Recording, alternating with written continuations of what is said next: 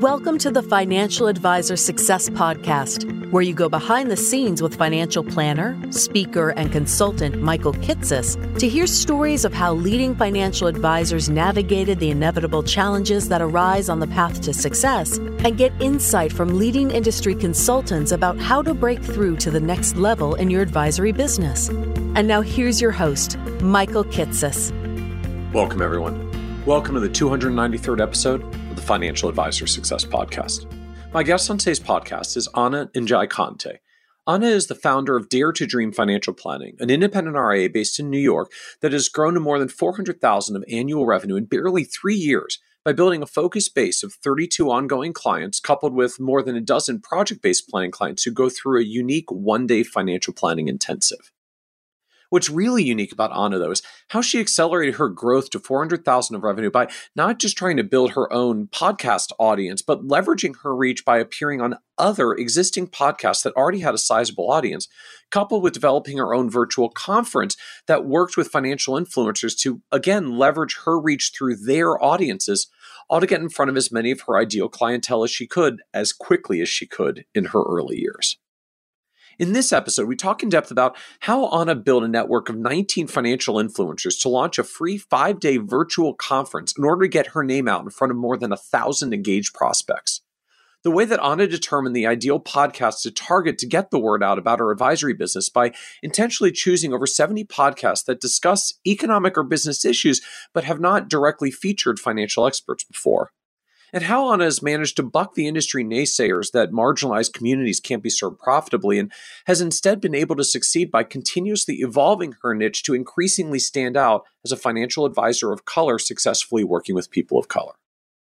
We also talk about why Anna decided to leave her former position at a broker-dealer and launch her own independent RIA so that she could have the freedom to work with clients who, like her, are entrepreneurs and women of color in their 30s and 40s. How Anna came to the realization that despite the traditional industry approach of seeking out a large firm with a stable salary and benefits as the key to work-life balance as a parent, that the better path to motherhood for her and being able to be more present with her family was to leave the large firm job and become an entrepreneur instead. And why, in addition to her ongoing retainer clients, Anna has chosen to offer a 1-month and now even a 1-day financial planning engagement to expand the reach of the types of clients that she can serve. And be certain to listen to the end, where Anna shares how she continues to teach herself to be comfortable with choosing a path of entrepreneurship that is pervaded with doubt and uncertainty after growing up in a household that really valued stability and consistency. How during the early stages of launching her firm, Anna realized that she needed to put aside her pride of being a one-woman band and hire the help she needed to not only grow the firm, but to save her from serious burnout. And why Anna believes authenticity, taking risks, and being outspoken, regardless of what others think, are the keys to creating a successful career path as a financial advisor and business owner. And so with that introduction, I hope you enjoyed this episode of the Financial Advisor Success Podcast with Anna Njai-Conte. Welcome, Anna Njai-Conte, to the Financial Advisor Success Podcast. Thank you so much, Michael. I'm so excited to be here. I'm really excited to have you joining us for the podcast today and a chance to get to talk about the growth path when we start advisory firms, particularly when we start out on our own. I look at this through the kind of the lens of industry history that, if you go back 10 and certainly 20 years ago, I mean, getting started in the industry was essentially like a desk, a phone, and a yellow book, because Do Not Call List was not fully up and running yet. Like, we just cold called, and if you didn't want to do that, maybe you could cold knock and like go prospect at networking meetings or literally going door to door to businesses on Main Street, as a lot of advisors did in their early years. As like social media and internet and the digital realm have grown, I feel like we've had this shift where there's a lot more advisors now who get started in much more of a digital realm of blogging and social media and podcasting and the like. And I'm super upbeat on those as long-term growth strategies. I've done some of it myself, but they're long-term growth strategies. Like, you have to plant those seeds for a while before they flower and bloom. And I know you've taken a little bit of an interesting mix to that you didn't exactly go the cold calling and cold knocking route. You spent a lot more time in realms like podcasting, but not going the podcasting route of, I'm going to start my podcast and slowly and steadily build an audience, and maybe in a few years we'll get some clients from it. But going out as a guest on podcasts and just going to where audiences already are and talking about some cool stuff that you're doing, which we'll get into more into soon, and really got growth going quite quickly for yourself in this realm of, I'm just going to go where the people are and talk about the cool things that I'm doing. And so I'm really excited to talk about that journey and just whether that was your vision from the start or you stumbled into it to say, I just got to find some way to get growth going now that I've launched this firm. So I think to get started, I'd love to just hear a little bit about your advisory firm today, just so we understand the context, and then talking about like how growth happens to get you to where you are. Yeah, I love that. So I run Dare to Dream Financial Planning, which is a registered independent advisory firm. Used to be based in the DC metro area, now relocated as of about a month to the New York area. And we primarily work with first-generation Americans who are either tech executives or entrepreneurs. And, this has been exactly what I wanted to do and the people that I've wanted to work with for ages. And it's been a really interesting ride over the last 3 years that I've been building this practice to get to the point where I am just absolutely thrilled that I get to talk to these people every day and help them make really cool things happen for themselves and their communities, and also to be really intellectually stimulated and participate in the lives of folks who are changing things from the ground up. So where does this focus come from? That was a very specific framing of first generation Americans who are tech executives or entrepreneurs. So like, where does that come from? Yeah. So I think part of it comes from me. So I'm a first generation American. My dad's an immigrant from the Gambia. My mom's from Puerto Rico. And I recognize that we, as people of color, as first generation, we have a really steep learning curve when it comes to finances and investing and building wealth, because it's just a totally new system. And whether, we come from a family that was economically well off or not in our country of origin doesn't really translate very well once you're in America. On top of that, there's a level of complexity that comes with, being first generation, being a person of color, maybe the first in your family to go to college, whatever that may be, and also having these really complex financial decisions that you have to make around, equity compensation, when to exercise your NSOs versus your ISOs, when to, how much to pay yourself as an entrepreneur, when you can afford to hire some support staff. It's a really difficult and complex and nuanced situation. And it's something that I've really loved. I love being intellectually stimulated and challenged and problem solving. And so, I found really through trial which clients I really enjoyed working with the most and have doubled down on that. And it's worked out in my favor. Very cool. Very cool. So with that is, a core focus of who you were going after. I know you launched a couple of years ago in 2019 after having been in the industry for a while already. Talk to us about like what led you to say, I've been working in an existing firm, but I want to launch my own to serve this clientele, and how you thought about, okay, if I go launch this, like I got to go get my own clients. So what led you to the launch, and how are you thinking about launching? So I would say I spent a lot of time trying to navigate sort of the broker-dealer, wirehouse, traditional wealth management model, and it just didn't feel like I was getting much satisfaction. It didn't feel like it was serving my mental health and candidly my family at the time. And so, after a lot of conversations with my husband and wanting to find a way to do work that mattered to me and that I was good at and I enjoyed, and also be able to be there for my family in a really impactful and important way, we made a decision that one of us would have to make a shift. And my business and my career seemed like it was the best candidate for that, and also given my personality.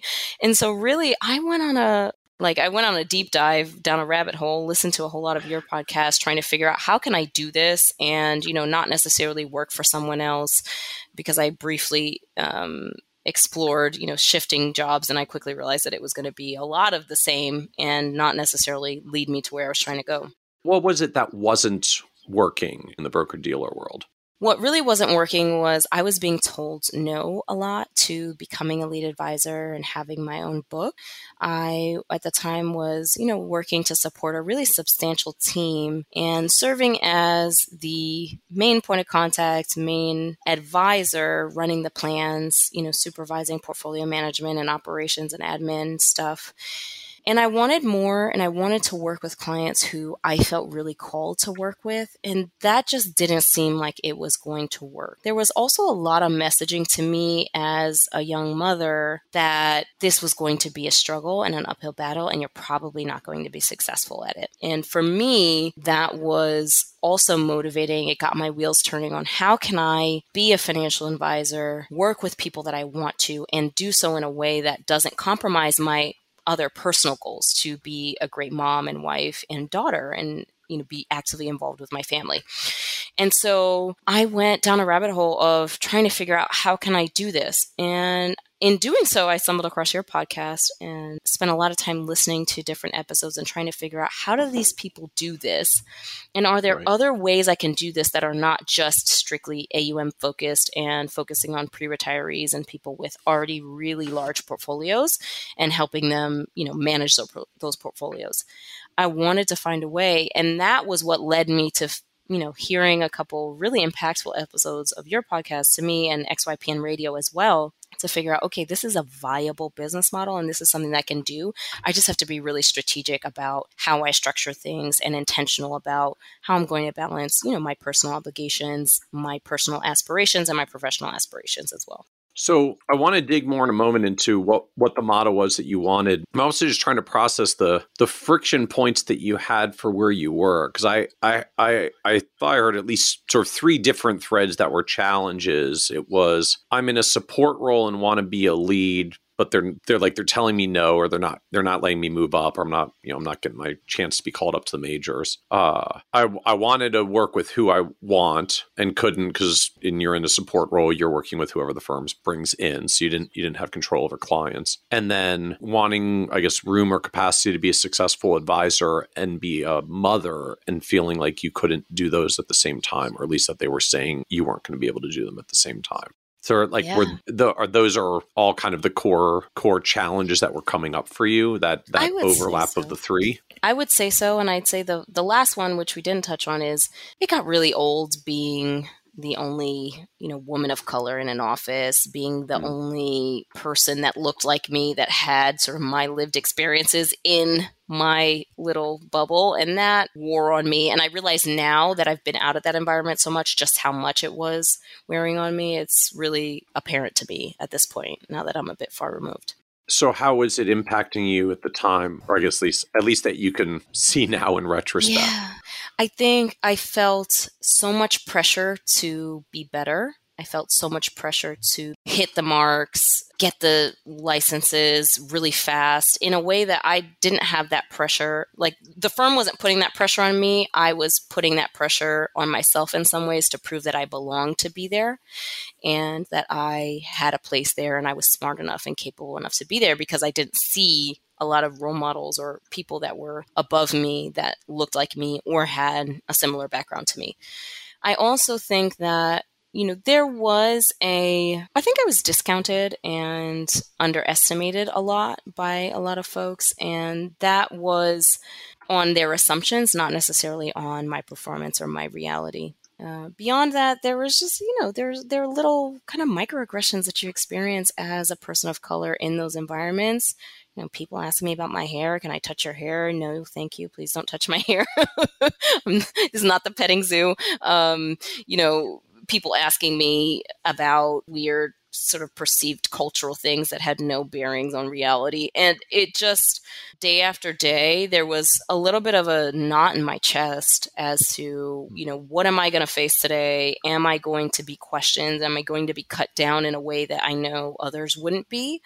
And once again, I think with hindsight, I see just how stressful and anxiety inducing that was for me. I remember many occasions crying to and from work, and, not to paint myself out as a weeper, because I'm not by any means. I'm a little bit of I'm a little bit hard as a rock sometimes, but I found myself really feeling very vulnerable and misunderstood and misperceived on many occasions in a way that not everybody is. Because they were underestimating you, because they weren't giving you a chance. All of that. So, or just cutting me down to size. There were a lot of things that happened that I know for a fact, they were doing that to me because I was young, probably a woman of color, probably someone that they didn't perceive should be there, or felt like, was trying to move above her station that I don't know that other people have experienced. And candidly, I think that it was just a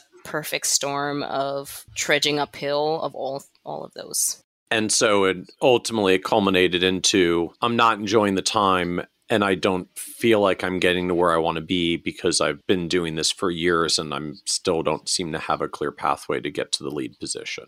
Totally. And I will say this, that, management was verbally very supportive of me. They helped me get my CFP and helped me, take on additional responsibilities and put me in a position to take on additional responsibilities. And I was doing so much of the work that I love doing now. It just was that when I wanted to make the shift and say, I want to work with younger people, I want to work with people that don't necessarily have a lot of assets right now, that path was not an option because, the industry overall, in terms of the big players, is moving towards, ultra high net worth, having really high minimums. I was on a team where, we did not talk to folks who had less than 5 million liquid. So, that tells you that the people I wanted to work with were so far away from what was a possibility that I just didn't see how we could bridge that. Beyond that, there was also not an opportunity to say, I'm going to bring on my own clients, I'm going to manage those, because on some level, when you have a $20 million prospect knocking on your door, you're not going to spend a lot of time working with someone who, is just putting in the minimum to their 401k and you're trying to help them come up with a cohesive financial plan. And so you're deep dive down the rabbit hole looking for other paths and options. It sounds like this dynamic of I want to work with a different kind of clientele, not necessarily the ones who already have large investable asset portfolios, liquid and available to move to me to manage. That was a big piece of this in the context of who you wanted to be working with. Was I want to get to a different target market that just may not have assets. Totally. That was absolutely it. Going back to my background, I knew that there were so many people in my family, in my immediate friends circle from college, from high school, even after I started my professional career, that had all of the right components to really transform their financial life for themselves and their families and change their family's financial trajectory. What they were missing was the advice and the knowledge that I and people like me had. And I knew that I could be really impactful in my community and remove so much of the financial stressors that I saw my family go through growing up, that I saw my peers go through growing up. And I could do that by bringing that knowledge to them. But if I was not able to serve those folks, then I would not be able to have that impact in the same meaningful way and also, make a living. And so I guess what was the conclusion at the end of this journey of what you wanted to build? What did you ultimately come to of here's where I'm going to go then and what I'm going to do and how I'm going to serve them and what I'm going to charge? Yeah. So when I left my prior employer, it was early 2019. I left and had a baby, took some time off, and then opened the doors to Dare to Dream. And while I was in that process of, being on maternity leave and kind of taking a step back, I spent a lot of time thinking about who I could help the most and how I could do it. And what I landed on was being fee only, planning first firm. I had no intentions of doing AUM whatsoever at that point, but, being a planning first firm that was going to serve people in their 30s and 40s, in particular women, because I have a soft spot for women who are trying to, make good financial decisions, because I think they've been ignored so much by our industry and just our society as a whole. And so that was my goal. And over time, I decided that I was going to offer two models. One was going to be sort of your traditional retainer, 12 months of working with me. And the other was going to be more of a short-term planning session. And that would last about a month of working with me and sort of coming up with a cohesive plan. So I am struck as you were describing that, if I'm following that flow. So like left prior employer in early 2019, had baby, Yeah. launched baby, had baby, launched second baby known as firm. So just I'm struck by that in a lot of ways, but I think part of what jumps out to me in particular is just I feel like there's a perception, I guess in a lot of industries, but I certainly hear it come up in ours that it just lots of challenges for women that want to start family, and that many choose larger firms that have more stable salary, paid time off, maternity leave types of benefits and structures to support their family life. And so just this whole framing of, hey, I've got a great idea to have more flexibility for having kids, let's be an entrepreneur, not really the usual path for creating an environment for expanding families. So I guess just curious to hear more how that came together for you. Yeah. I think, I will say we don't know each other very well, Michael. And for anybody who's listening, you may or may not know me once you hear this, but I am someone that doesn't do things by half measures. And so that informs a lot of my decision making. In a similar vein, I was doing my MBA and working full time when I was pregnant with my first daughter. And she was probably 5 months old when I walked across the stage at graduation. Wow. And I was holding her because I was breastfeeding her while they were doing the graduation ceremony. And so that's just generally speaking my trend. I don't know how to take things piecemeal, but it served me well, and to my own credit. Okay. So like, hey, let's make 2019 the year we both quit our job, have a baby, and start a new firm. It's just like, yeah, it's 2019. Yeah. I got it. Exactly. I did something similar in 2013. So like, no big deal. Well, I'm glad to know at least you like space them out a little bit. Just a little. Just like the majorly stressful years of my life have been spaced out a little bit. No, I think, for us, I had an epiphany in 2018. So, I had at that point a 4-year-old, just had another baby. So my second was about a year old. And I had an epiphany that I was really profoundly miserable and knew that I had to do something because I wasn't going to be able to sustain what I was doing from an energetic life satisfaction standpoint. And it was affecting the way I was able to show up for myself and for my family. And that's a non-negotiable for me. And so my biggest decision point was, how can I be someone who feels professionally challenged and stimulated and like I'm adding value and contributing to society and also be a good mom? And I alluded to this earlier, but I received a lot of messaging from coworkers, higher ups, random comments, even not directed at me, but you read between the lines of how difficult it is to be a mother and a financial advisor at a big firm and have a successful marriage. I candidly had a coworker who I think meant this very well, but he said to me, listen, you don't see any moms that are not divorced as financial advisors. Either they get divorced and they have one kid, or they are they have a stay-at-home spouse, or their spouse is really wealthy and they get to hire out the help to help allow their spouse and them to pursue their careers. And this is going to be really hard for you. And so I really want you to think about the decision you're making to try and become a financial advisor in this framework, because it seems like it's going to be too difficult and not possible for you.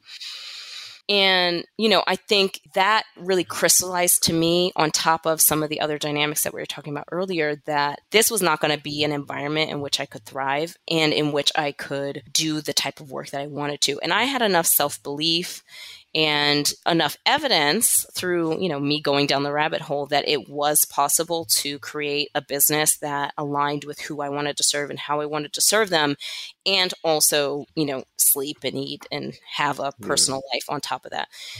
And so what I thought about was, okay, I find out I'm pregnant with my third child. I am looking at where I've come in my career and trying to think, okay, am I going to be able to continue on this path and doing what I'm doing, albeit I'm appreciated at work and I'm earning a good salary, but I'm not personally satisfied and happy. And that's seeping into other areas of my life. Am I going to be able to do this with yet another child? And the decision for me was the prospect of that was way worse than the idea of building a business and sort of building it from the ground up and finding the clients, because, my prior firm clients were not really the ideal clients that I wanted to work with. So I started from scratch. And that prospect was so much more appealing because I knew that I could create my own terms. Now, from a financial standpoint, I did have a good salary, and my company had fully paid maternity leave, which is rare in our country. And so that was there was a reality to what I was giving up. But thankfully, I have the most supportive husband, and I also have a very strong work ethic, which can tend to push me too far at times. But I have a very strong work ethic, and I knew if I was strategic and smart and hustled and made it happen, that we would be able to have something that would be successful. It was just a matter of me being intentional with how I spent my time and energy and, how I got myself out there and built the business. Well, I'm also struck as you were talking about it that if I understood correctly, like it was the time off as you had the baby and then got ready for the launch that sort of gave you some of the mental space to also be thinking about, like, who am I going to serve and what am I going to charge? But that also just makes me wonder, like, does that mean you effectively left the prior firm before you had all of that sorted out, and just on the assumption, like, I'm just going to figure it out while I'm out with the baby, and then we're going to be off and going because I just got to make a thing, even if I'm not sure who it's going to be that I'm serving yet? Absolutely. So I left knowing that I was 6 months pregnant at the time, and I was going to start a firm. I knew loosely how it was going to happen, but I didn't have the specifics. I didn't have all the spreadsheets that I have now. I didn't have all the, profitability metrics and the marketing paraphernalia and the business plan fully written. My husband and I had talked about it extensively because, I'm not someone that, and my husband certainly is not someone that makes really rash decisions, but we also both are really committed to pushing ourselves forward and, taking calculated risks with our career and, our family life as well. So I guess, like, how do you approach that leap from the family end? I mean, was this we're going to build up savings, and Anna, like, you get a 2-year runway to figure this out? Was this we're just going to cut expenses and try to live on one salary for a while and make a go at it? Like, how did you actually prepare for it if you'd left the prior firm before you even ultimately had all the details sorted out of what it was going to be at the other end? Yeah, so I will say one of the benefits of being a very aggressive saver is that, my husband and I, especially me, were really intentional about, putting money away for retirement, investing. And so we had built up a pretty decent amount of savings beforehand, but also we're financially conservative in general. And so bought a house that was really on the low end of what we probably could afford, and, had put a really sizable down payment. We were on a, 15-year mortgage for a long time, refinanced to make things work a little bit and cut expenses or cut overhead. And so we did a lot of shifting to make it very feasible for us to be able to survive on his income. And, he carried the health insurance and, the benefits for us as a family. And that gave us the runway to say, all right, now I can take some time, build this thing and get it going. I didn't start my firm with a lot of money. My husband and I pulled a couple $1,000s out of our joint savings account. And my husband, he's been my biggest supporter in this, but I will also say that he really managed his expectations. So when I started bringing in money, he's like, I didn't think you'd be making anything for like at least 2 years. It's like, I'm shocked you're actually paying yourself at this point. Like, this is impressive. You've blown my expectations out of the water. I'm like, thanks, honey. Thanks for the vote of confidence. We're just going to assume it's because he wasn't clear on the size of the growth opportunity. This was not in any way a statement about clearly your ability to execute on this business plan. Exactly. But exactly. So I think he thought, it would be much slower going. And also he also tells me that, I wouldn't, if I were doing this business, I wouldn't be doing half of the things you're doing, but you're doing them and that's getting you the results that you've gotten so far. So kudos to you. But if I were in your shoes, I would be dialing back my effort level way, way back. So by the time you got to launch point, like what was it at launch? Who were you serving and what were you charging? Yeah, so I launched in August of 19. That's when I got my FINRA registration finalized. And I finalized my website and everything and opened the doors in September 2019. And so at that point, I thought, okay, I'm going to focus on two groups of people. One is going to be women in their 30s and 40s. The other was going to be foreign service officers. My husband works at the State Department, and so I felt very confident, and having dealt with, being in the DC area and having lots of foreign service clients before I even left and started my own firm, that I understood, their benefits package and their lifestyle really well. And so I would be very well poised to serve them on a financial advice standpoint. So that was really what my goal was. I always had in my heart that I wanted to primarily work with people of color, but I didn't have the guts to say it yet at that point. What was the blocking point? Oh gosh, Michael, that's like a psychology therapy session question.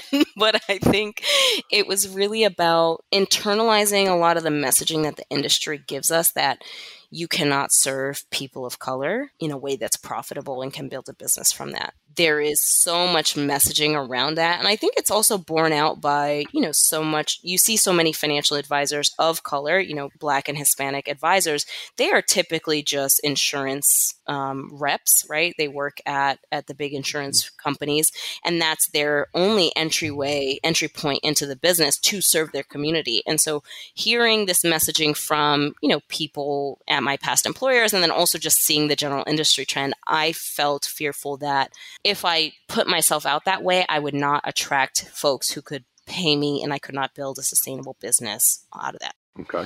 So targeting a broader segment of women in their 30s and 40s gave you room to go after prospects who would have enough financial wherewithal to pay for your services. Foreign service workers, state pays reasonably well. So like there would be financial wherewithal, again, to be able to pay for your services. So it sounds like just there was a big focus for you on, I do want to make sure I'm going after a clientele who can pay me enough that I can make this a good business for myself. Exactly. And, as I'm sure you've talked to hundreds and hundreds of thousands of advisors at this point, that when they go independent, we typically undercharge at the outset. And so, a lot, Michael, a lot. I can tell you from my experience. So, all right. So in that context, so you launched for women in their 30s and 40s and for foreign service workers. So what was the fee model out of the gate? The fee model, I think, was about $3,000 for the year, which is bananas. And that's well under what I'm doing now. So what was that literally is a $3,000 a year annual payment, or was that like a $250 a month thing? Like what was the actual offering at launch? It was monthly. So it was, you sign your engagement agreement. The annual fee is $3,000. You pay me on a monthly basis.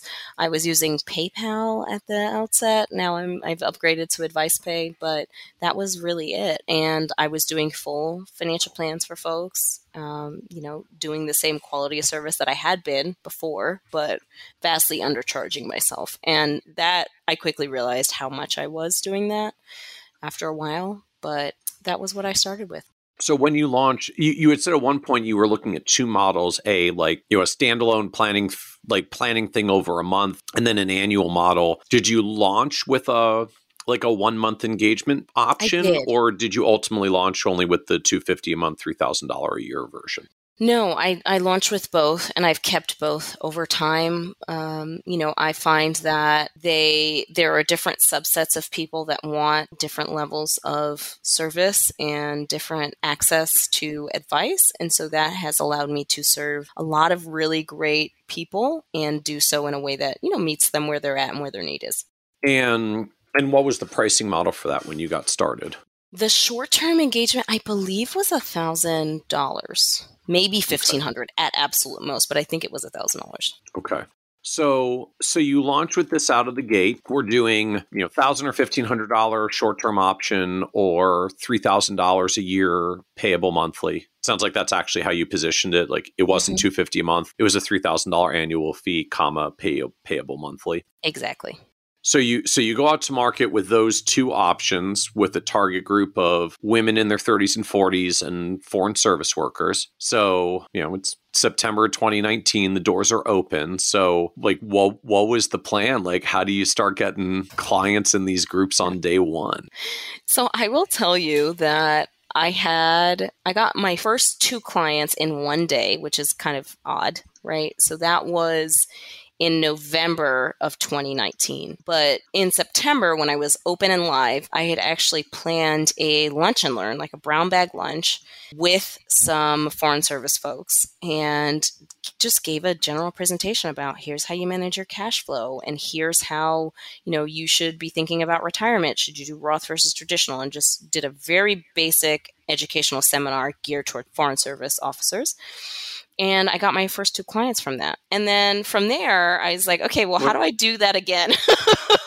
I'm just wondering, like, how did you even get the first one? I mean, I'm presuming, like, you can't just stroll on down to the State Department and be like, I'm just going to do, like, lunch in the break room and talk for anybody who wants to come and hear me talk about finances. Like, how did you even get the first one, like, going and out of the gate and get anybody to actually show up for it? Yeah, I will say that's when it helps that your biggest investor is also your husband and your biggest advocate is also your husband.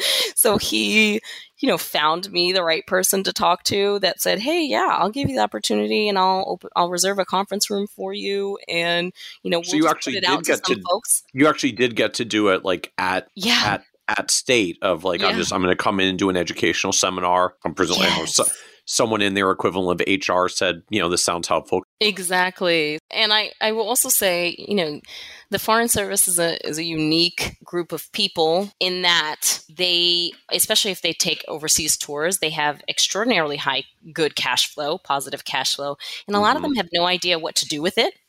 And so they're like, I'm sitting on $300,000. What do I do? Which is not really a problem that a lot of people have, but that is a subgroup of people that really have that issue quite a lot. And so I think the bless the lovely lady who helped me set up the lunch, but I think she also recognized that was a problem that she'd heard about quite a lot in her own experience and thought it would be valuable to do that. And I will also say, they do a lot of programming through various training. There's something called FSI. They do a lot of training on, retirement planning and just general financial management and talking through benefits and all that. So it's a organizational, institutional priority, I think. And so it's just about, finding the right person and allowing them to give you a chance or them allowing you to have a chance. So you got your chance with, had a good connection who could help to open some doors. So you do, so I guess let's see, you do an educational seminar on site in a conference room. They share the word around to some foreign service folks that it's happening. So people show up, thank goodness. And then a month later, 2 of them have followed up and said, hey, Anna, we actually want to work with you on this. Yeah, exactly. So I had my introductory consults with them and they both reached out and said yes the same day, which I thought that's a good sign. Welcome to the roller coaster of entrepreneurship. Indeed. Yes, I've been going 40 days and I'm still trying to get my first client and then I get 2 in one day. Yeah. And then it's several months until you get some more. Right. And that's how it works. Happens for months. Yeah. We'll do into a false sense of security. So did they both sign up for the full package? They did. They got the full on annual deal. All right. They did. And they're still clients to this day, which is really exciting. So it started there. So what came next? Hey, that was awesome. I'm going to get me more foreign service seminars going. So I did do probably 2 more of those, but I quickly felt like it wasn't leading to the type of work I wanted to do. And at the same time, COVID happened. So this was September 2019. COVID, shut down the world early 2020. And so I quickly, even though I had always planned to be virtual, I quickly had to pivot and do more online than I was doing before. Now, I will also say, I was blogging and doing social media before, the world shut down. And that was always a concurrent sort of marketing tactic for me. But I had to double down on that when, we weren't seeing people in person anymore. And that wasn't an option to, go to a cocktail hour or what have you.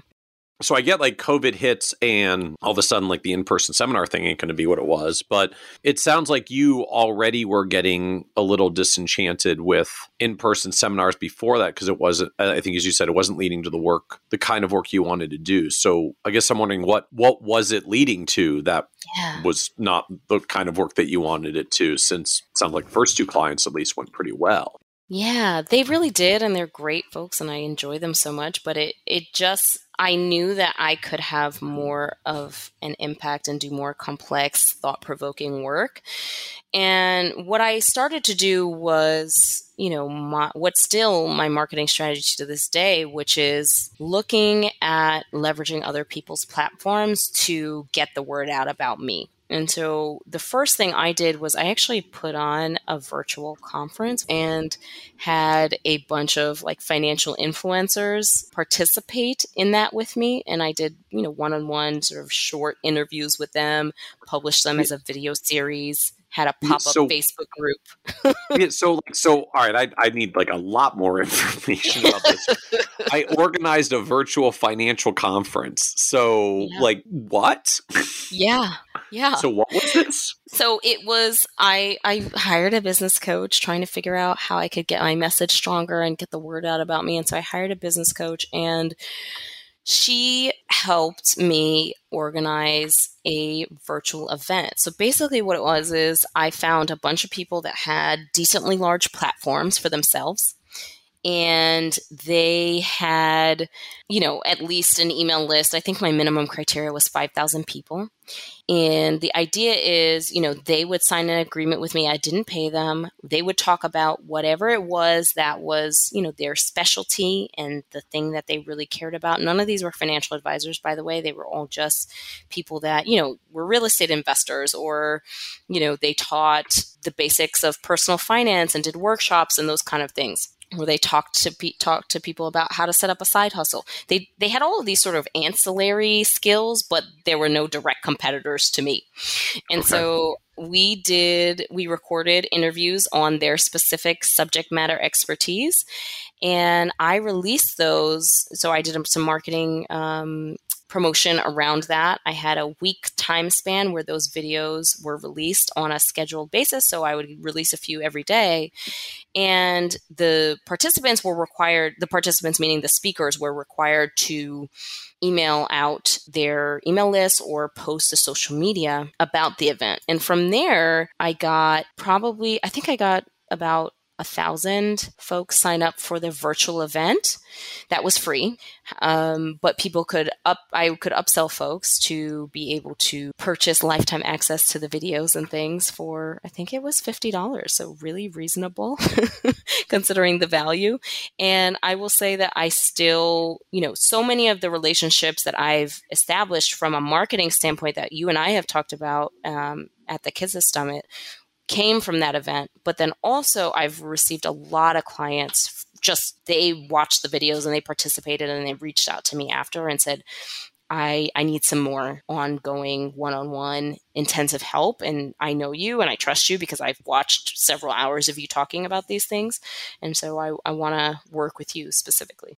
So I had still so many questions. I'm fascinated by this. So the virtual conference was not necessarily, I guess, at least how I still see virtual events in our industry, which is like, on 2 days this fall, we'll be running, sessions for 8 hours a day, an in-person conference, but it'll be virtual. It sounds like this was more dispersed, like a session or two a day over the span of a week. So this was not, sit in front of the screen for 8 hours going through, speakers in 50-minute slots with 10-minute breaks. This was one or two people a day and then another one the next day and then another one the next day until you got through all of the folks that were out there. Exactly. So I think we had 5 days of content, of pre-recorded content. I believe we had 3 or 4 interviews released every day. Each was about 20, 25 minutes, and folks could watch them at their leisure, but they had an expiry date. So they would expire after a day. So the video would go live at 12:01 a.m. and it would go away at 11:59 p.m. to force people to kind of keep up. And then they could go into the Facebook group. Thus the upsell. So or if you want to have access to it throughout, you can pay the $50. But if you really want the free, you have to actually grab them the day that they go out. And just that's part of the engagement model. Exactly. So why, I guess why that model? Why a couple of days spread out over 5 days? Because I'm thinking about the math of this, 20 to 25 minutes each, 3 or 4 interviews is an hour to an hour and a half. Even 5 days worth of that content, you could do almost that much content just in a day with a packed agenda. So why the 5 day, a couple of days stretched out version versus the 1 day on a summit, come on in for the day and you just get to do all this stuff for the day? That's a good question. And I will say that I was following a blueprint and I trusted my coach and said she knows what she's talking about, so I'm just going to follow her lead.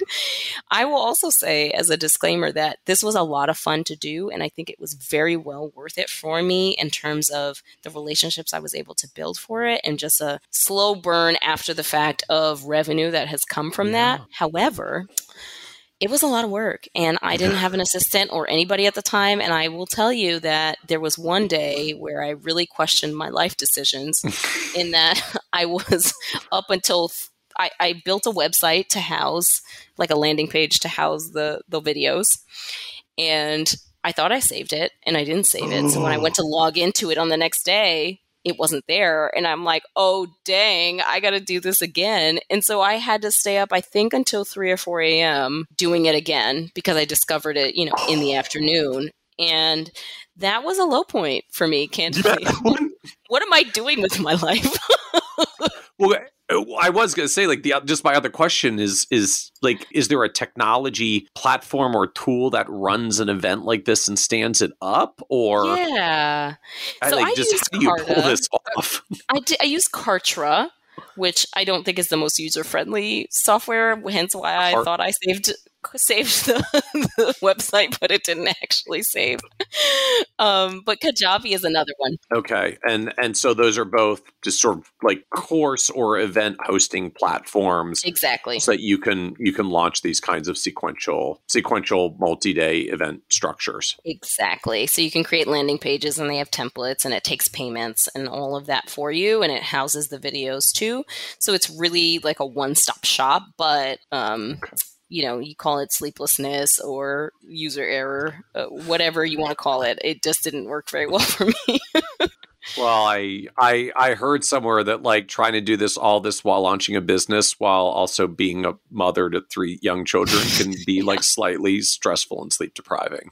Just a little bit. So I was used to sleep deprivation, but that took it to a new level. It's all right, I'm up at 2 a.m. The baby wakes up. I gotta nurse her and then put her back down and get to this dang landing page again. Here we are. Well, I feel like it's so much easier to do the night nursing cycle when you were already up. Totally. I don't have to drag myself processing out of bed. videos. Yeah, it's really efficiency at that point. Totally. So what's the incentive for all the other people who have lists to come on and participate in this event that you were running for free? Do they get a piece of the upsells? Is there some other angle for them? Just why do they do this? They did it to get a piece of the upsell, and then also I think just build an audience. So much of the content creation, content marketing strategy is just you need eyeballs to show your stuff to. And so, I had, I think, 19 speakers and each had at least 5,000 people in their audience already. And so you think, all right, these people are going to see my video and they might start following me or they might buy stuff from me in the future. That's a decent amount of people. So it's like a giant cross-marketing thing for them, and that's basically the pitch. Hey, I'm going to bring together a whole bunch of people who have lists. We're all going to do this cross-supportive, and you'll get seen by a lot of new people. That's it. So how many actually upsold? Like, did it generate any material amount of revenue from that end? I mean, like that I could directly tie to that? Absolutely not. So it was probably, I spent God knows how many hours doing this. I think there was probably $1,500 of upsell that happened at that point. Okay. But I think the real more impactful thing was opening the door to so many of those other relationships, right? So a lot of those people that were participants in that have huge platforms now. I was fortunate that I caught them sort of before they blew up and they were willing to talk to me, and, I'm not compensating them at all, but here, can you spend some time with me and my folks? And, they were willing to do that. And that relationship and building that credibility and really that one-on-one rapport has served me super well from a marketing standpoint now. So did you get, I mean, of the 1,000 folks that signed up for the event, did you get any clients from it? I definitely did. So I got at least 4 that I know of. So, that's tangible. There might be others because there were so many people signed up that I didn't know about. At a couple $1,000s a year of a minimum fee, like that's not that's not trivial. Like that's no. $10 plus $1,000 in new revenue is not a bad outcome at all. No, not at all. So I would say overall it's worth it, but there's probably a reason why I did it once and haven't done it again. Well, I do find there is an effect that, when we get started in the business, and the reality is we have a lot of time and not a lot of clients, there are certain marketing strategies that you do that once you get a little momentum going and have a few more clients to service, that's not necessarily the best use of time. Doesn't make it bad early on when you have a lot of time and not a lot of clients, but that equation changes 100% at some point. 100%. And how did you find the speakers? I did a lot of Google searching. So I did a lot of Instagram searching, Facebook searching. You have to look for the people you want to work with where they are, where you have to go find them where they are. And, it's not really it's a tandem approach in my estimation that you have to build something and, do your own thing and, be working on SEO and building your own email list and all of those kind of things. But you also have to go find folks. You can't just build it and they will come. They will come, but it's going to be a lot slower if you're just trying to build your own platform. And so, I went looking for folks on Instagram and LinkedIn and Google searches, and really just wanted to find people who I felt were not direct competitors to me. So I wasn't looking for other financial advisors to be on this and participate with me.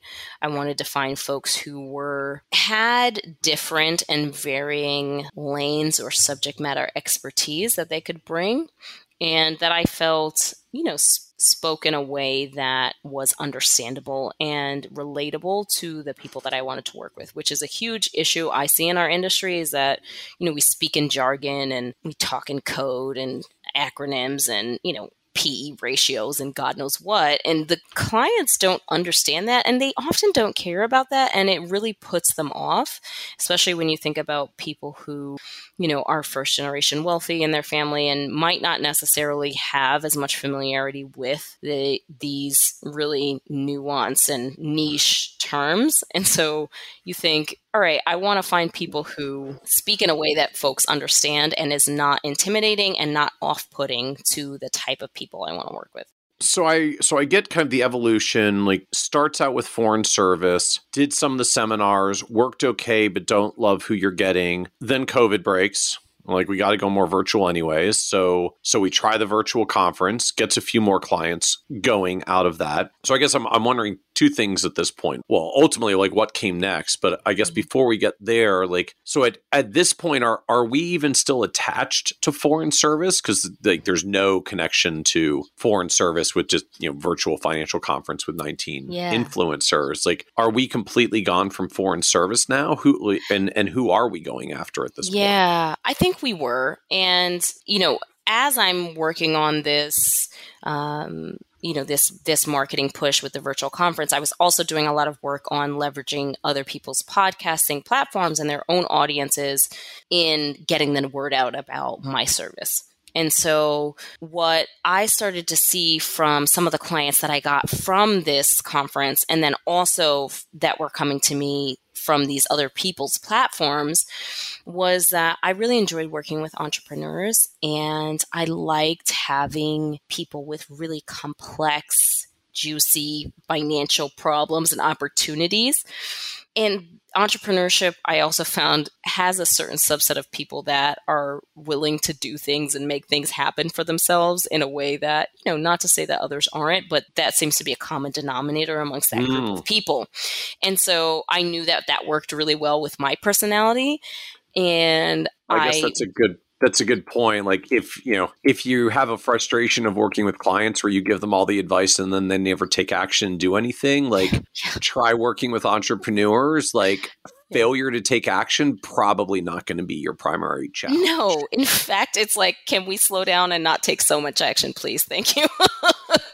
Right? Like, guys, I need you not to change strategy every day or implement a new strategy every day. Like, let's slow down a little bit. But, in building this business, so much of it was making sure that I'm really satisfied with what I'm doing, because I think I show up better as an advisor when I am acting in that capacity. And so I want people who value my advice, who listen and take my advice. And I want to serve people in a way that also suits my personality and sort of what I like. And one thing I hate more than anything is spinning my wheels and not making progress. And, that group of people, in the fact that they're often very willing to take action and get things done, has been really good for me and, my own satisfaction with my job.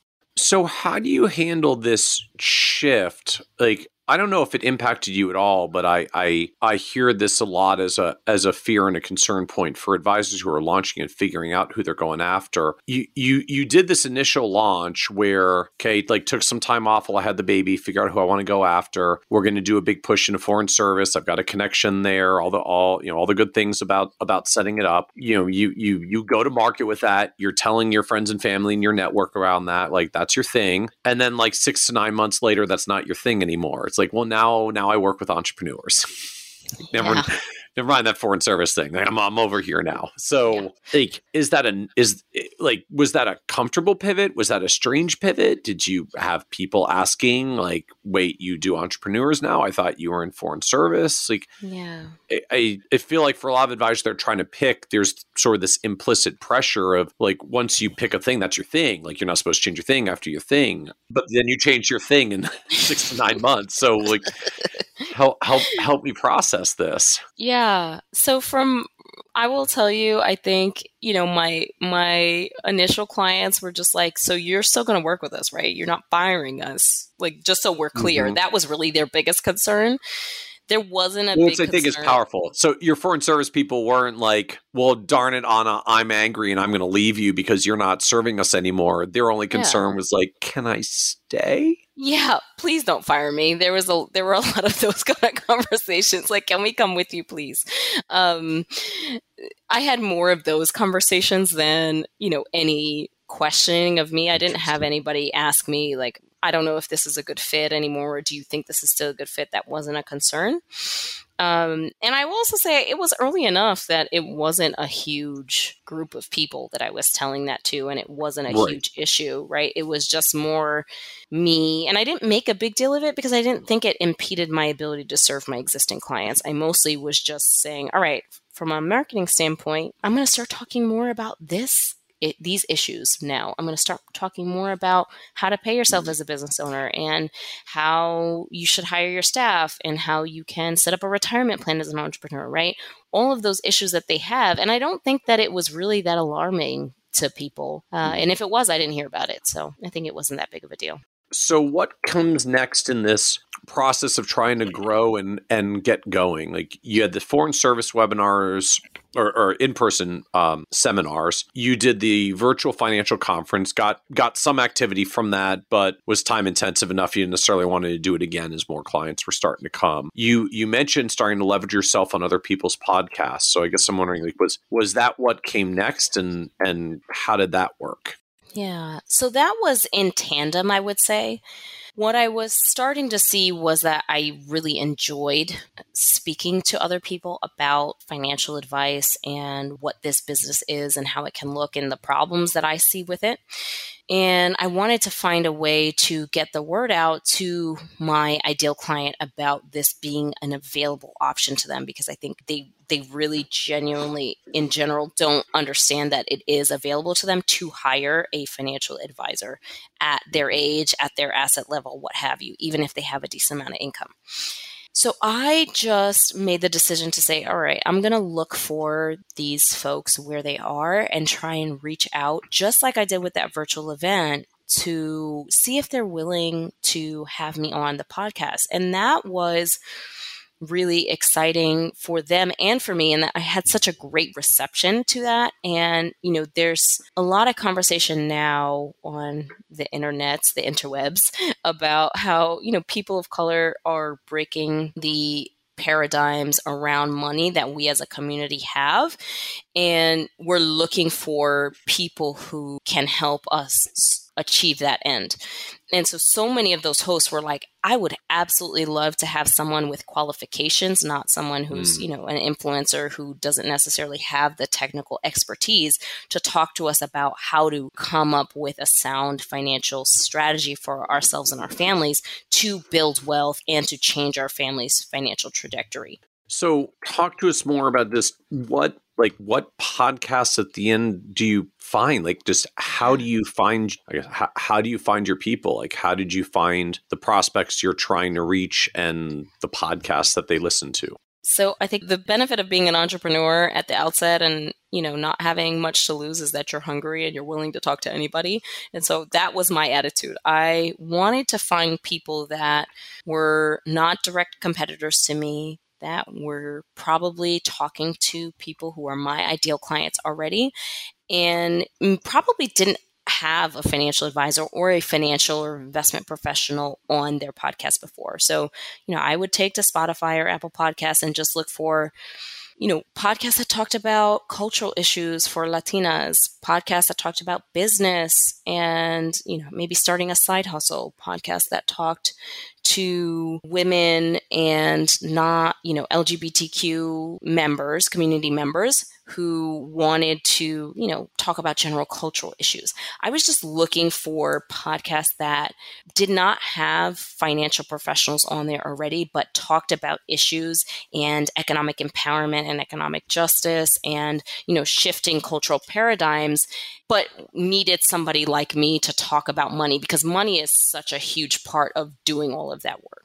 So as you're talking about this, you're kind of framing it as ultimately you want to find people who are speaking to your target client. So I guess how is your target client defined at this point? Are we in the just entrepreneur in general? Are we have we modified it further? Where does it stand? Yeah. So at this point, I was seeing that I was having the most success and doing the best work for entrepreneurs and people that had equity compensation. That was the majority of the new clients that I had that I was the most excited about.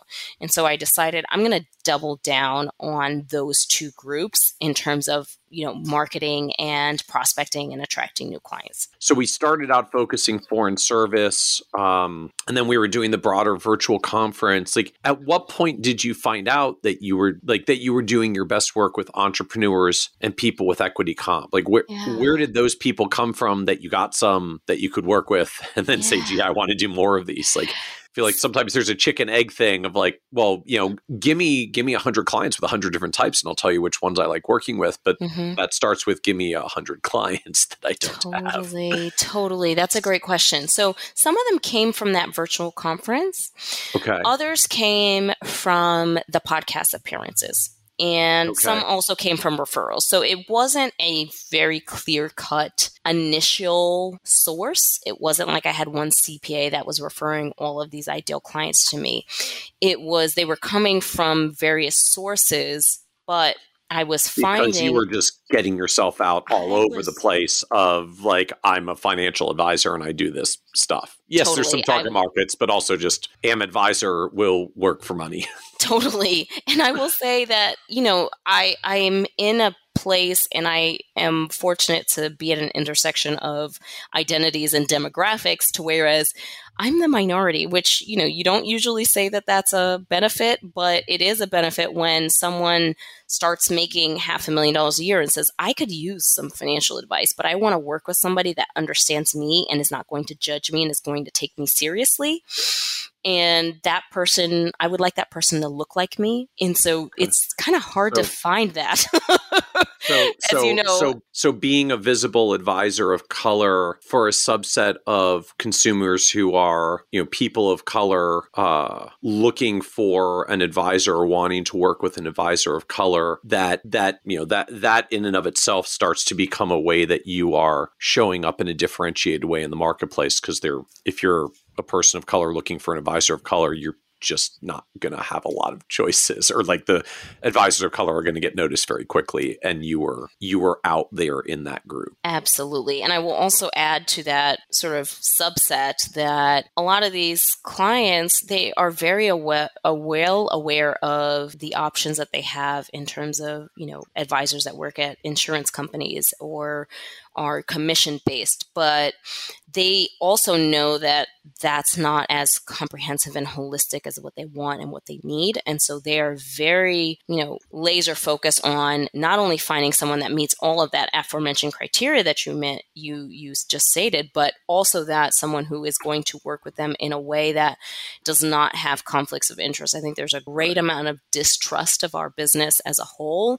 And so, my target clients are looking for a group that understands them and also knows what they're talking about, and also is not just going to try and sell them a bunch of stuff as they perceive it. So I've got to ask, just one of the questions I know comes up a lot in the discussion, the advisor community around, particularly, I guess, people of color, but I might even just say minorities more broadly, that often seek out advisors from a similar background, and that there's a broader comment in the advisor community of, hey, if financial planning is about learning about clients' hopes, dreams, goals, and wishes, and then providing whatever they need, like shouldn't that person of color be able to be served by any advisor that will do a comprehensive financial planning data gathering process to understand their hopes, dreams, goals, and wishes, and then recommend appropriately? Like, help us understand just what is it that you find that distinguishes the work you're able to do with the clients that you were seeking out that was drawing them to you and feeling like they weren't getting it from the rest of the advisor community? That is a $1 million question, Michael. And I will say it really comes down to something that I failed to mention earlier when I was talking about my experience in work. So much of what I wanted from my potential clients was for them to take me seriously and not immediately discount me as someone who didn't know what they were talking about. And I think that sense of safety and that sense of familiarity and understanding, and having that understanding without having to explain yourself, is so crucial. It's one thing to serve a client with empathy, which I think so many good advisors do. And they, have that process that you mentioned. They have the credentials, they have the knowledge and the skill set. And so they can certainly serve anybody. But it's a whole nother thing when we're talking about money, which is so emotionally fraught for people and can feel like if we're not mastering it, we are missing a key life skill and we're going to be judged for that.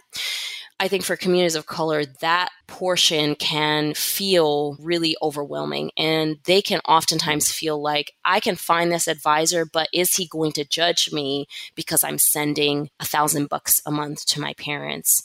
Is he going to judge me because I am not really understanding why he's talking to me about PE ratios when he's talking to me about my portfolio? I'm not understanding why he's talking about volatility in the portfolio and the market. If I don't necessarily have that comfort, and this goes down to, any marginalized group, but even just something so basic as working with women. A lot of advisors talk to their clients in a way that is not accessible, and it is not relatable, and it is not a welcoming, safe, comfortable environment for them. And so when you think about systematically marginalized groups, that's just another level and layer of discomfort and not feeling safe in that environment. And so I think the reality is, yes, two potential clients and have them be served by two potential advisors, one who has a similar economic, social, racial, what have you, sexual orientation to that person, and one served by someone of the exact opposite. However, what I find is that there is a level of depth to the relationship, comfort to the relationship, and understanding that is just built in from the outset of the relationship when you share some of those identifiers with them. And I think the real truth is that as advisors, we have to create that emotional connection, that emotional safety in order to have that real long-term change with our clients. Because if they don't feel comfortable with us, and they don't feel safe with us to ask the questions or to tell us about that bad habit they have, or to tell us about the real deep fears they have about their finances, then we're not able to do our best work. We can create plans, but they're not going to stick because those clients didn't tell us about, their 3 a.m. Amazon shopping habit or whatever it is. We tend to get people who have had some money challenges or made some poor decisions in the past, because that's part of what makes you want to seek out an expert. But that means, we disproportionately talk to people who have a heightened sense of fear about being judged for their prior money decisions or actions. And when you mix, cultural differences on top of that, it just gets exponentially more amplified. Totally. And I will also say that, when you're looking at a group of people that typically have a lot more economic insecurity or money trauma or, poor experience with money in their upbringing or in their early adulthood, that's just compounded. And so there's a lot of emotions that are wrapped up there, and fear of judgment, and not just fear of judgment. This is a whole nother subset, but as minorities, we are typically taught that we are representatives of our group, whatever subgroup that is that we belong to. And so when we are faced with someone from the majority, we feel like we have to be on our best behavior. And that's a paradigm that I know that my generation is really working towards not continuing, but it's so ingrained in the culture that, like, don't let the older white gentleman see you not being 100% better than everybody else. And there's a sense of insecurity because you're carrying the weight of everyone else who appears like you that you now quote unquote represent. Totally. In this environment. Totally. So I'm the only, mid-30s Latina he's ever come across. And so he's going to extrapolate from our interactions or my money mistakes or my money hangups that all Latinas do these kind of things, and he's going to judge us. And so I think there's so much of that that's wrapped up in the dynamics that puts a wall between the potential client and the advisor. And so because of these layers, a subset of, I guess, people of color, entrepreneurs and executives of color who came across your work saw you as an advisor that seems to share some of these backgrounds and challenges, which makes you feel like a more familiar and more safe advisor to work with. And so thus kind of this additional layer of your framing around starting to work with first generation Americans who have shared some of these challenges where you can relate with them and create more of a safe space for them. Absolutely. That's it. And it's served me really well. I think the other thing that I have really focused on in my marketing and I think has contributed so much to my firm growth has been speaking to people in a way that conveys I know what I'm talking about without talking down to them and without speaking in jargon. It's something that's really important to me because I also feel if you cannot avoid speaking in jargon, then you probably don't know what you're talking about. And so I like to break things down as relatable and as understandable and make myself as approachable and accessible as possible in doing so that people feel like it's normal for me to have these questions or these struggles, or not everybody knows this, or I can actually understand what this person is talking about. So if she digs into my finances and makes recommendations for me, I will actually be able to take action on that because she has explained things to me in a way that I understand and I can implement without it completely going over my head. So help us understand how the growth flows next. Like I'm sort of seeing these pieces converge together. So you're getting some clients that are coming to you from a wide range of means. Some are podcast appearances, the financial conference, some personal referrals. You're starting to get these overlaps of entrepreneurs and people with equity compensation, and getting particular connections to entrepreneurs and people with equity compensation who are people of color or first generation Americans. And so this target market begins to get clearer and tighter for you. And it just becomes, okay, if I'm zeroing in more on these groups, then where do I go to find podcasts that speak to these groups in particular? That's it. It's just a snowball effect. Since I started Dare to Dream, I've been featured on 72 different media outlets or podcasts or, interviews. And that's not a small amount. No. That's not a small amount in 3 years' time, less than 3 years' time at this point. And so I would say, I really was just extending my tentacles as far as I could and getting that word out and trying to make sure that my voice was very clear and authentic so that when people came to me, they could get a really clear sense of whether they liked me and my approach or not. And so that's led to me feeling really satisfied with the client base I've built up and really fortunate that I get to work with such cool, amazing people. I am fascinated, though, by just how this flowed at a high level that, you, as we sort of said at the beginning, but you weren't just trying to put your voice out there into the world and, and build a list or an email list or a blog following or podcast following off of that. Although I know you were doing some of that in parallel. Your strategy for this was finding other podcasts and outlets that just already existed and had audience and just showing up as yourself with your voice there. And I guess ultimately letting people find you, but being clear enough about what you do that you get in front of enough people. A few of them are going to raise their hand at pretty much any opportunity. Yeah. The name of the game was leverage, right? So as I mentioned, I started this with a couple $1,000s from my personal savings, and I knew I didn't want to go back where I was, so I knew I had to make this work. And so I was going to find whatever way I could to make the most use of my time and be really intentional with my time and think about what is going to be the most bang for my buck. Not to say I've always landed a home run with every instance of, effort I put out, but I certainly have found a way to speak to people that have pretty large audiences and gotten to work with so many of my ideal clients as a result of that.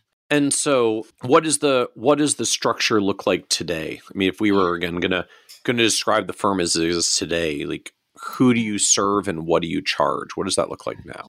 So I really have 3 business models as it stands. So I've kept the ongoing client relationships as it stands. I have 32 of those.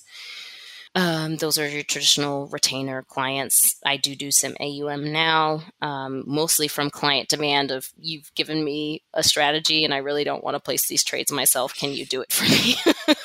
Okay. And so they twisted my arm and I got there.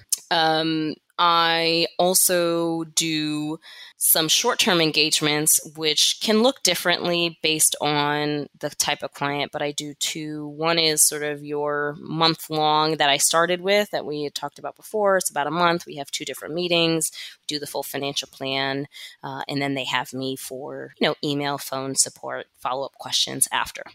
The last, which has been the newest addition, but kind of the funnest, has been doing a 1-day planning session with folks. And I found that works really well with people who are really organized already or don't have the most complex situation. And we can really dig in deep on their finances in a day and just get it done, which can be really emotionally satisfying for everybody involved. And just literally hey, we're going to do financial planning for the day. You're going to start with me at 9 o'clock in the morning. By 5 in the afternoon, your plan's going to be done. Your stuff's going to be done. Yeah. We're just going to go implement it on the spot. I mean, are you doing all of it real time? Yeah. So what it usually looks like is, they'll sign a client agreement. We have a bunch of onboarding questionnaires that they do that I've created myself. They will link their accounts in Right Capital, which is the software that I use. Probably 2 days before, I will review everything, make sure that the basic inputs are put into the software And so that, or statements, that information is put into the software. So I have a really clear picture on what their finances are. And then we'll send them a schedule and say, all right, we're going to meet for 75 to 90 minutes at the outset of our time together. I'm going to run off and do my thing for a couple of hours. And then we're going to come back together at the end of that time and meet for another 75 to 90 minutes. And within 2 days of that, you will get your final report, any follow-up deliverables, and you have 30 days to ask whatever questions you want after that, but that's our time together. Interesting. So it's not necessarily like, not that I really quite thought it was going to be this way, but it's not like an 8-hour meeting Oh my God. for the full day. Like we're just going to grind on all this stuff till we get it done. No. It's a planning session. And then I guess you're going off to do some analysis and write capital. And then you come back and give them some recommendations on the spot that they can then walk away with and implement. Exactly. And we do sometimes do things together, like change their 401k allocation real time while we're there. Okay. Set up a 529 account for their kids while we're there. We will do some of that together. But for the most part, they are doing that on their own. I'm really just coming to them with the strategy. So typically I don't spend more than 3 hours of that day with them. I typically block off, and I don't, as I'm sure you can imagine, I have no other meetings or anything else going on that day. Right. But I typically block off about 6 hours and say, this is my time to meet with them, do my thing. And then afterwards, probably the next morning, once I'm rested, I will, update their executive financial summary that I sent to them, give them access to Write Capital, do all of the follow-up, maybe run some insurance quotes or those kind of things for them, and then follow that up with them. And what do you charge for this? So it depends on complexity. It ranges from $1,500 to $3,500 for the day, depending on what the folks have going on. Okay. I don't offer this for everyone. I have gotten really good at gauging people's personality and what's going to work and what's not going to work. I know the people that I would hand this to, and they'd never execute on anything of it, which, if they're not an ongoing client, I don't really know that, but I hate for my work to be for naught. So, I offer it to a particular subset of people that really, I think, are good at executing. They just need someone to tell them where they need to be running and which direction they need to go. Well, and from that perspective, like $3,000 for just a super productive 6-hour day, like a bad day. No. By any measure. No. And it's really emotionally satisfying. I can't emphasize that enough to say, I just revamped their finances top to bottom and gave them a really solid plan that they can follow. I'm very big on being actionable and having clear-cut steps for clients. So I don't do, sort of the 100-page Write Capital report and hand that to them and say, all right, here are some things you should think about and go from there, right? I create like a 10-page summary for them. I started with Carl Richards' sort of 1-page financial plan, statement of financial purpose, and have expanded it to about 9 or 10 pages, but really actionable, high level. Here's what you told me you want. Here's the issue. Here are my recommendations. And here are the 4 things based on my recommendations that you need to do.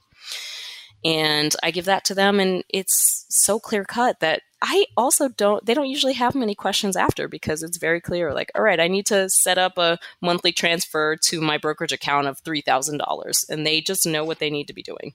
So I'm fascinated by that. So then what does the retainer business look like? Because if this is like a up to $3,500 one-day engagement, I'm assuming we're not still $3,000 a year on the retainer end. No. I have 3 tiers really for clients. One is, if they are sort of W-2 employees, which I don't have many clients coming to me with that.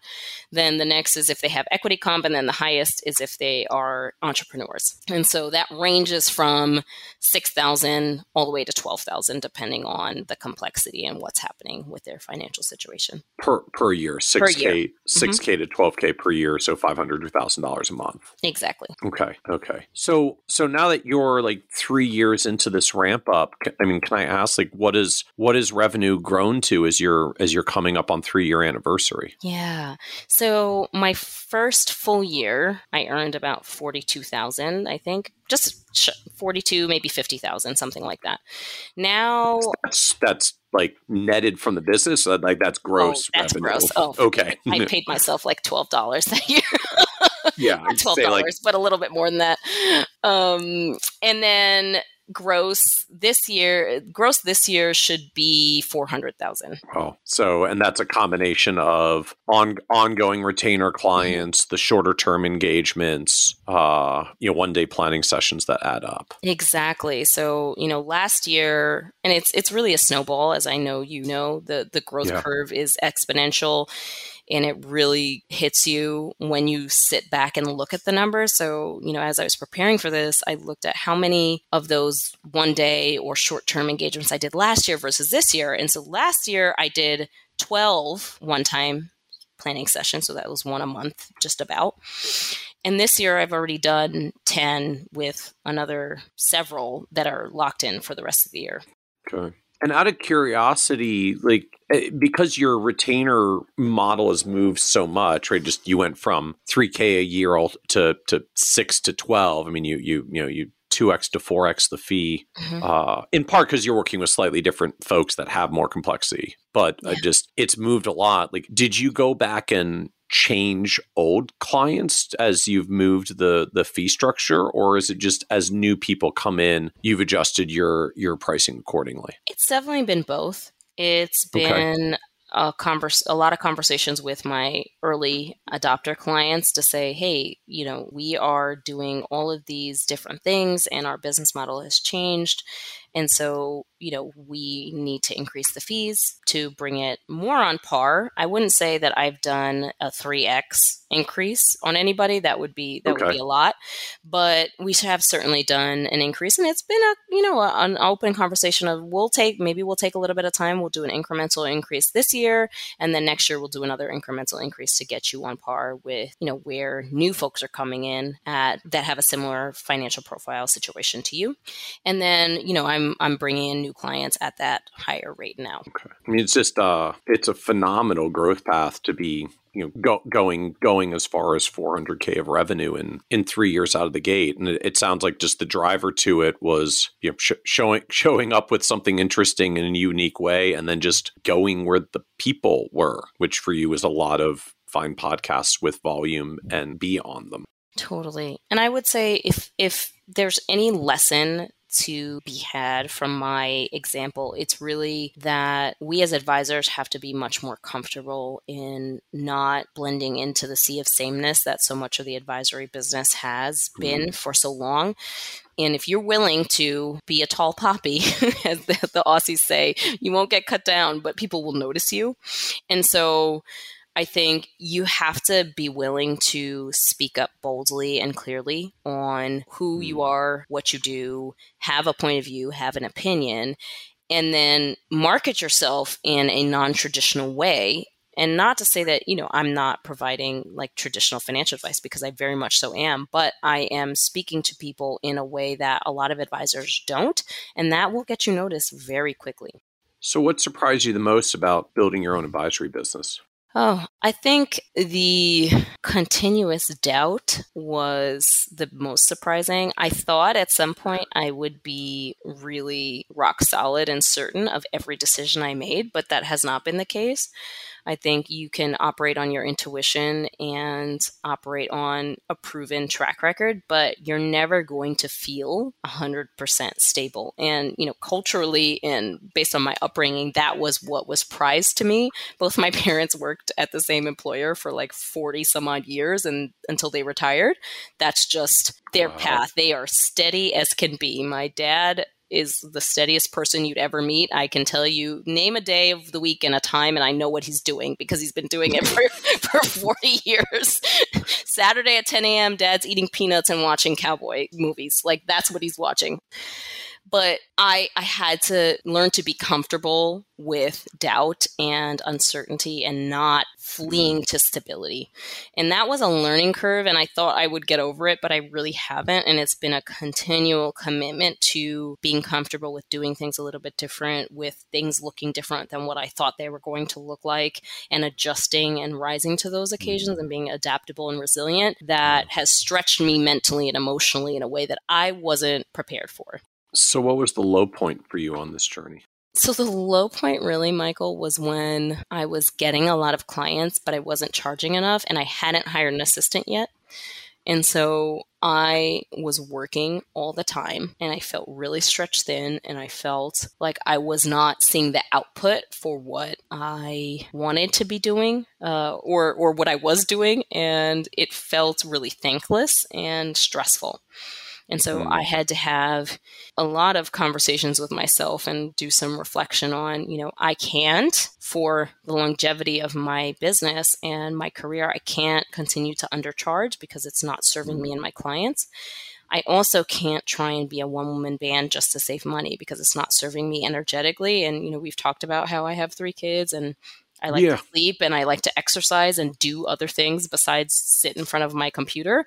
And so it's really important to me that I manage my energy and my time, and I'm really laser focused on that.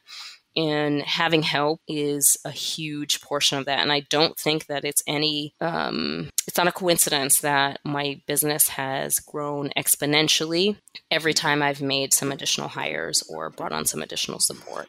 So anything else that now that you wish you could go tell you, I don't know, 5 to 7 years ago when you're still in the middle of the old job and trying to figure out, is this my path? Yeah, I would just tell myself that there's so much more opportunity and possibility than you know. And you're capable of so much more than you know. And the only way to find out what those two are to take the risk and to take the bet. And once again, not to cling to certainty and predictability. I think, that's a generational thing as well. But for me, that was really soul-sucking, and it took so much joy out of what I do in trying to just follow this proven path. I think there's so much excitement in forging your own path and finding your own way. So what advice would you give younger, newer advisors of color thinking about coming into the industry? So I talk to a lot of young advisors or people that are interested in making a career switch. I hold a monthly future financial advice office hours, and I will totally share that link if there's anybody that wants to join. Yeah, that would be great. So this is episode 293. So if you go to kitsis.com/293, we'll have a link out to Anna's office hours. Yeah. So I host those once a month. And what I find a lot is that folks feel as though there's not a path for them outside of the wirehouse and they can't make a living outside of that. And I always tell people I am a living, breathing example that is not the case.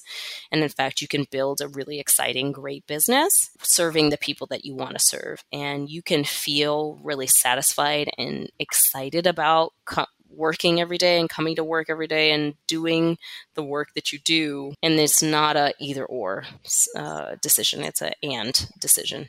The other thing I would say is not to be afraid to be yourself. Once again, I'm a living example of I am very vocal and I speak in a way that's authentic to me and I speak my mind, and that does not put off my clients. If it did, I wouldn't be where I am right now. They're totally fine with me, being how I am and being authentic. And so, we have a tendency as a group to really make ourselves small. And I want to invite folks to not do that.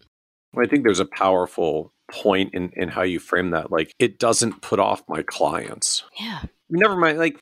Probably someone else who doesn't like it. Just, human beings are kind of human. We can all find some reason we don't like someone else. The only people that matter in that equation are your clients. And if your clients like how you show up authentically, doesn't really matter what the rest of the industry people think.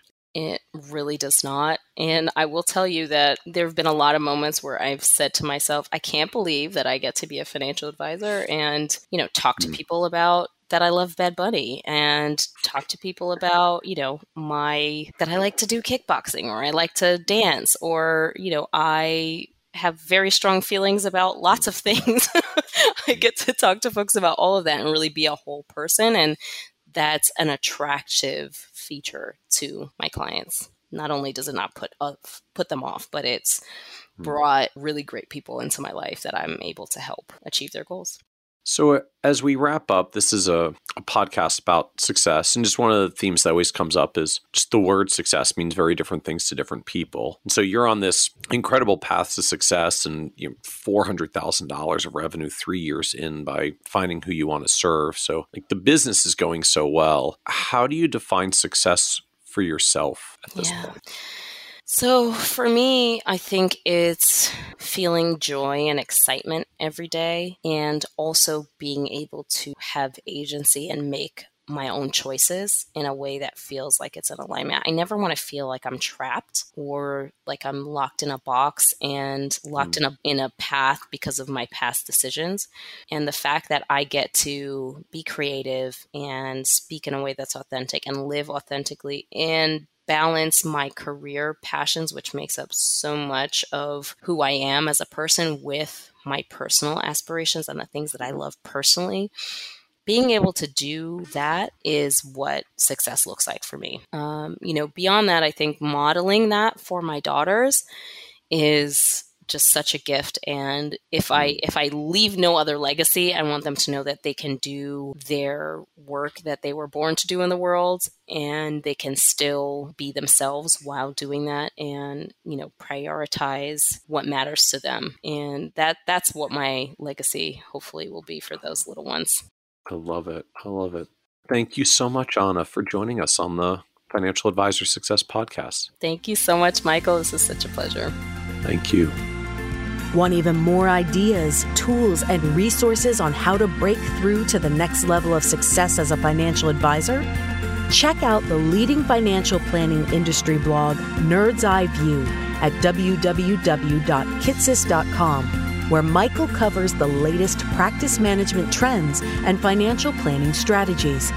And by joining the members section, you can earn IMCA and CFP continuing education credits, along with exclusive member content. Get it all now at www.kitsis.com.